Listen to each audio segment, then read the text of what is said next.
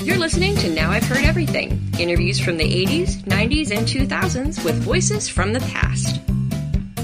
When I sold the show, it was called The Flagstone. Then we got a letter saying we couldn't use that word because of another cartoon strip, so we changed it to Gladstone. But then we can't use the Gladstones for some reason, and we ended up with the Flintstones. Animator Joseph Barbera, half of Hanna-Barbera. Today on Now I've Heard Everything, I'm Bill Thompson.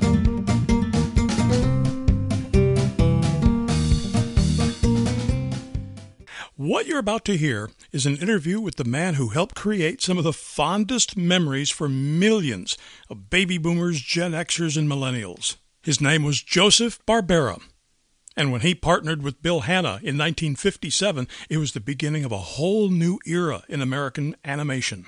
During a period of more than 40 years, the Hanna-Barbera team created such iconic characters as the Flintstones. Flintstones, meet the Flintstones, they're the modern Stone Age family. The Jetsons. Well, I just want to be sure. Yesterday I walked out of here with my shoes on my ears. Huckleberry Hound. Concern, crows. Uh-oh. Them corny crows are coming in for the attack. Yogi Bear. I'm gonna bust out of here. How come, Yogi? Every day it's the same old thing. Look at the bears, look at the bears, look at the bears. And hundreds of others. In 1994, Joe Barbera wrote his autobiography, a book called My Life in Toons. That's Toons. And this baby boomer was more than happy to take a stroll with him down the memory lane of America's cartoons.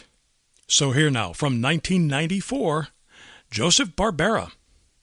People are calling me and saying, hey, I didn't know it took, you had to work so hard to sell cartoons, because that's what I used to do. I would create the characters, do artwork on them, make a presentation, package, and I would set out to sell it. You have to do this every year. And if you don't do it, that means you don't have production going through the studio, and that means that people are out of work.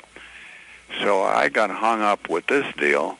Now, when I did that and came back, then I would turn it over to Bill, and he would get it into animation and artwork and production, etc., you know.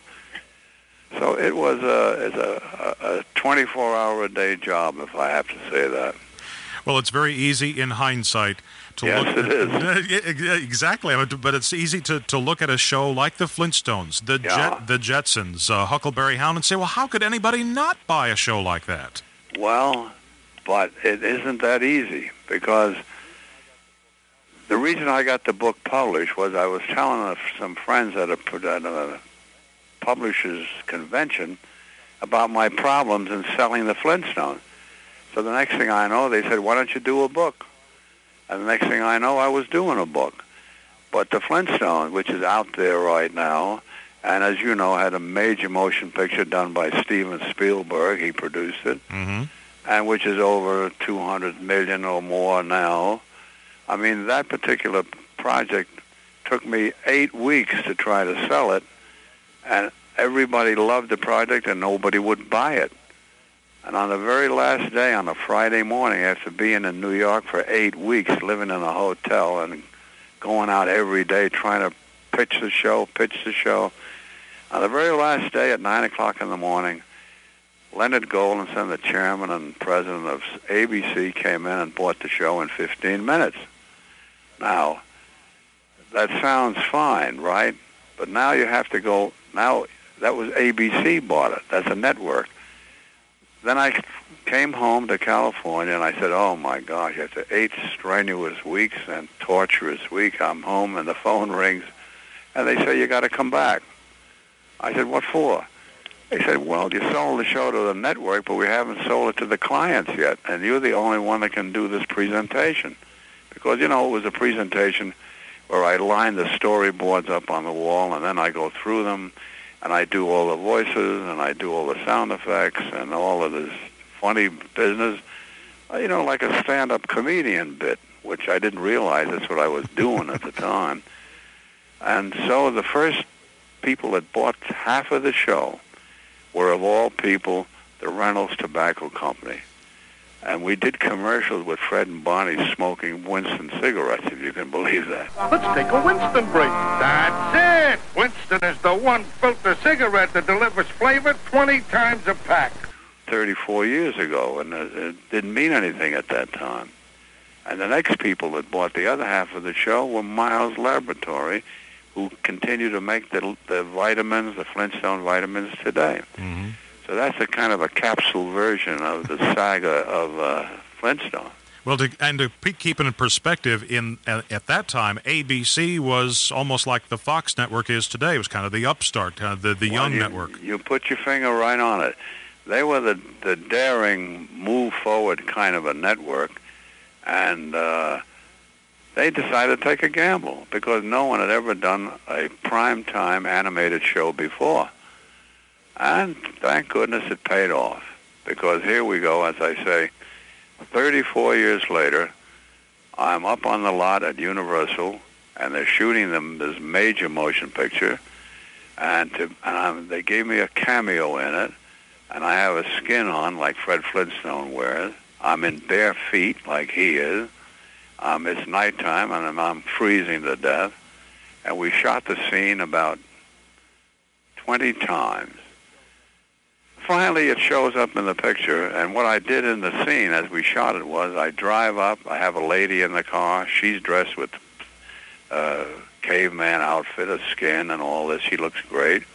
I get out, I escort her into the cavern on the green, where John Goodman, who plays the part of Flintstone, is dancing up a storm. The orchestra is the BC-52s, and they're playing up a storm. So what happens? The picture comes out, and the usual trick, I end up on the cutting room floor. What happens is that I drive in, and they cut the scene at that point. So my career as a movie star ended abruptly, I must say. Well, it did occur to me, I mean, so much of the attention that your book has been getting and that you've gotten over the years has been centered on the Flintstones, but you've got hundreds of other things that you've done, hundreds of other characters that you've created. Oh, yeah. Well, I touch on those all through the book. I mean, it isn't just the Flintstones. That opens the book. But it goes back and forth, and, I mean, these characters, by the way, like Yogi Bear, Top Cat, Johnny Quest, Augie Doggy and Doggy Daddy, Quick Draw McGraw, and Baba Louie, Inch High Private Eye. I can go on, you know, and that's what Turner bought. You know, Turner bought our studio, and that's what he bought. He bought almost 8,000 half hours of animation, and it's playing all over at this point on what they call the Cartoon Network. So believe me, things like Scooby-Doo or Snagglepuss. Do you remember any of those? Oh, absolutely I do. Oh, God. I tell you, listen, the Cartoon Network has been more help than anything in helping my kids realize what I meant when I referred to El Kabong. Stick 'em up, stagecoach. Or when I would say, exit, stage left. Oh, yeah. How do you do? That's right. Does it make you show a little look over your nervous? Heavens to Murgatroyd. His shooting has improved immensatively. Tell me something, you know. A quick straw. Isn't that a great character, you know? All those characters, to this day, I cannot hear a rooster crowing without thinking of Cornflakes and Huckleberry Hound. That's. I'll tell you, what they did at one time, you see, because in Huckleberry Hound's show was also Yogi Bear. Mm-hmm. And we had another great character. It was the cat that hated Mises to pieces. Yes. You remember that guy? Absolutely. Well, that was done by a man called Dawes Butler, and that voice, which was a takeoff of Marlon Brando. People really didn't realize it, because he would talk like, hey, you Mises, you know, I hate you to pieces, you know. Oh, yeah, we had a heck of a time with those characters. But it wasn't easy selling them. After this short break, how the Flintstones almost died even before the first episode aired.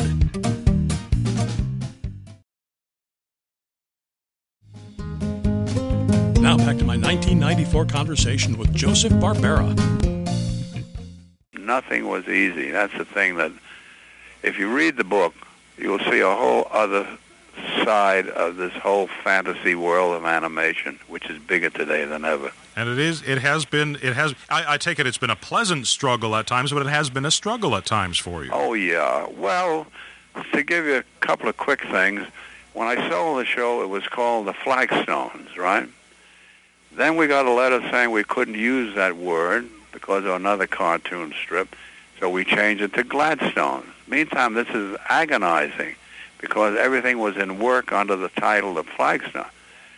But then we can't use the Gladstones for some reason, and we ended up with the Flintstones. Now, that's a little thing. Now I sell Yogi Bear, and we're all happy, and we're working on Yogi Bear, and I get a call from Kellogg saying you can't use him. Why? Well, there's another cereal that has a bear on the cover called Honey Bear.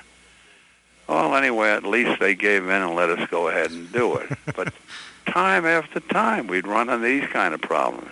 I had a fabulous argument with a cousin of mine when I was about 5, right, because he was referring to the Yankee catcher, and I said, it's not Barbera, it's Bear. Oh, God. Well, we went through that. We agonized about that until we were told there was no problem with using Yogi Bear because, number one, it wasn't simulating Yogi Berra, who was a ball player. Our bear was in Jellystone Park. And another thing is Yogi Berra's name, I understand, is Lawrence. That's right. So, I mean, so that problem we agonize over that too, you know. It was one thing after the other, but always. Like, I went in one day and my partner's sitting there and I say, what's the matter? And we had just sold the Flintstones and we were into production on it. And we were in production about 4 weeks or 5 weeks, and he had gone over the production figures and he's looked at me, he said, we can't deliver the show. Now remember, this is after all the effort and sweat of trying to sell it and finally selling it, and finally going into production and also casting voices, which is a huge job. So I said, well, call New York and tell them we can't deliver it, because by that time I had it. So he called New York, and I will tell you, they went berserk. Yes. That's the Columbia people, you know, the Screen Gems people. They called and hollered and threatened, and the next day they were all at the doorsteps, 3 of them. I mean, it was like the mafia arriving, you know. You guys finish them their shows or you're dead, you know. Boy, I tell you, we went to work and finished the shows. But it was one thing after the other, but they were all pretty fun stories because I had meetings, you know, with people like Michael Eisner a lot of times. I had Michael Eisner, Barry Diller, Bud Grant, a whole bunch of people, Tartikoff. These are all people that are in the industry going full blast right now, as you know. Mm-hmm. And you got all these incidents in the book, and some of them are very funny, thank goodness. Well, also, one thing that you said in the book is that in your personal, your graveyard, the ideas that have never been sold. Oh, yeah. That you had a story about a family next door to the Flintstones called the Blackstones. Well, coincidentally, yesterday I had a whole group of interns, we call them, that are working, you know, learning about the business, and almost all of them were black.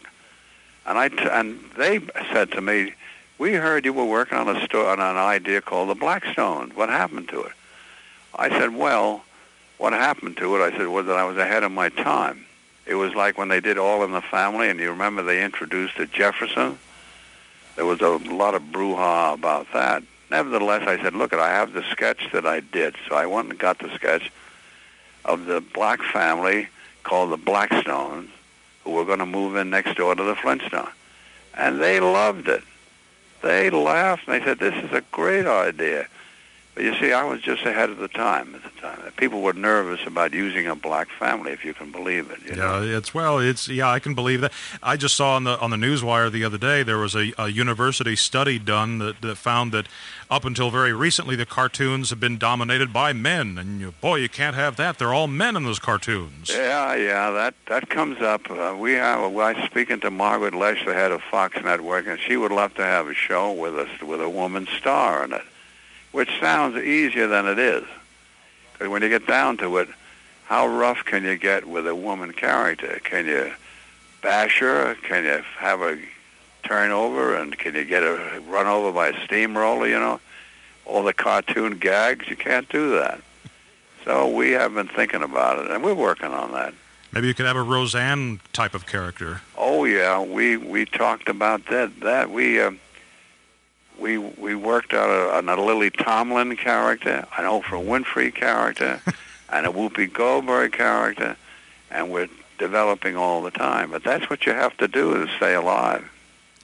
Does it ever cease to give you pleasure to see your own work on television? No.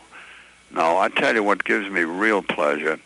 I'm doing a lot of signing of art, of cell art. I know you're familiar with that. Mm-hmm, mm-hmm. Those are pieces of art from the pictures, and they're on celluloid, and those are being shown in galleries all over the United States and around the world now.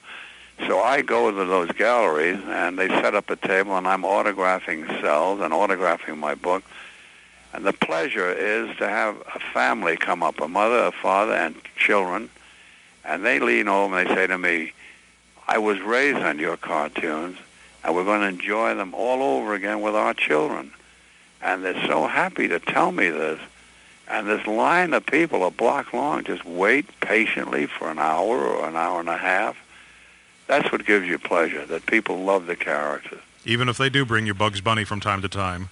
Oh, yeah. Well, they're going. Chuck Jones is out pitching that, Yeah. and Friz Freeling again. But what has happened is that Tex Avery, familiar with that name? Oh, yeah. Well, suddenly Tex Avery, people are beginning to appreciate what a genius the man was. Mm-hmm. Now, we know that because we hired him here, and he worked for us right until the last day. So we know that. In fact, we just did one of his characters called Droopy. You familiar with Droopy? Was he the elevator operator in Roger Rabbit? No. Well, yes. That was a cameo he had in that picture. And we put him into our Tom and Jerry feature that we did. We had him in there. Oh, yeah. But he has that voice, Yes. you know what? It's very slow, though. You know what? I'm happy. You know what? I'm happy. Yes. He's a terrific character. I love him. Joseph Barbera died in 2006. He was 95.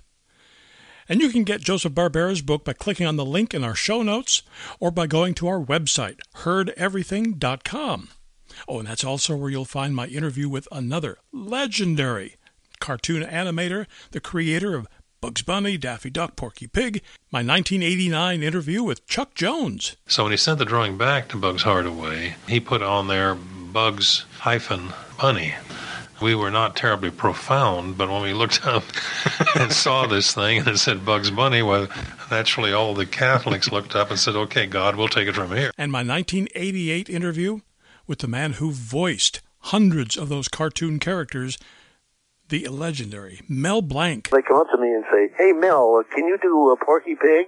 And I'll say, please, not now. I'm busy. I'm buying stuff. And, of course, we post new episodes of Now I've Heard Everything here every Monday, Wednesday, and Friday. And I hope you'll subscribe if you haven't already done so on Spotify or Apple Podcasts. I thank you for listening. Next time on Now I've Heard Everything, she's been called the world's greatest female athlete ever. My 1997 conversation with Olympic gold medalist Jackie Joyner-Kersee. There are people out there that know a lot about me, but they see me as this great athlete, but they don't know the challenges that I was faced with and how I dealt with those different obstacles and how I had to be very strong mentally. That's next time on Now I've Heard Everything. I'm Bill Thompson.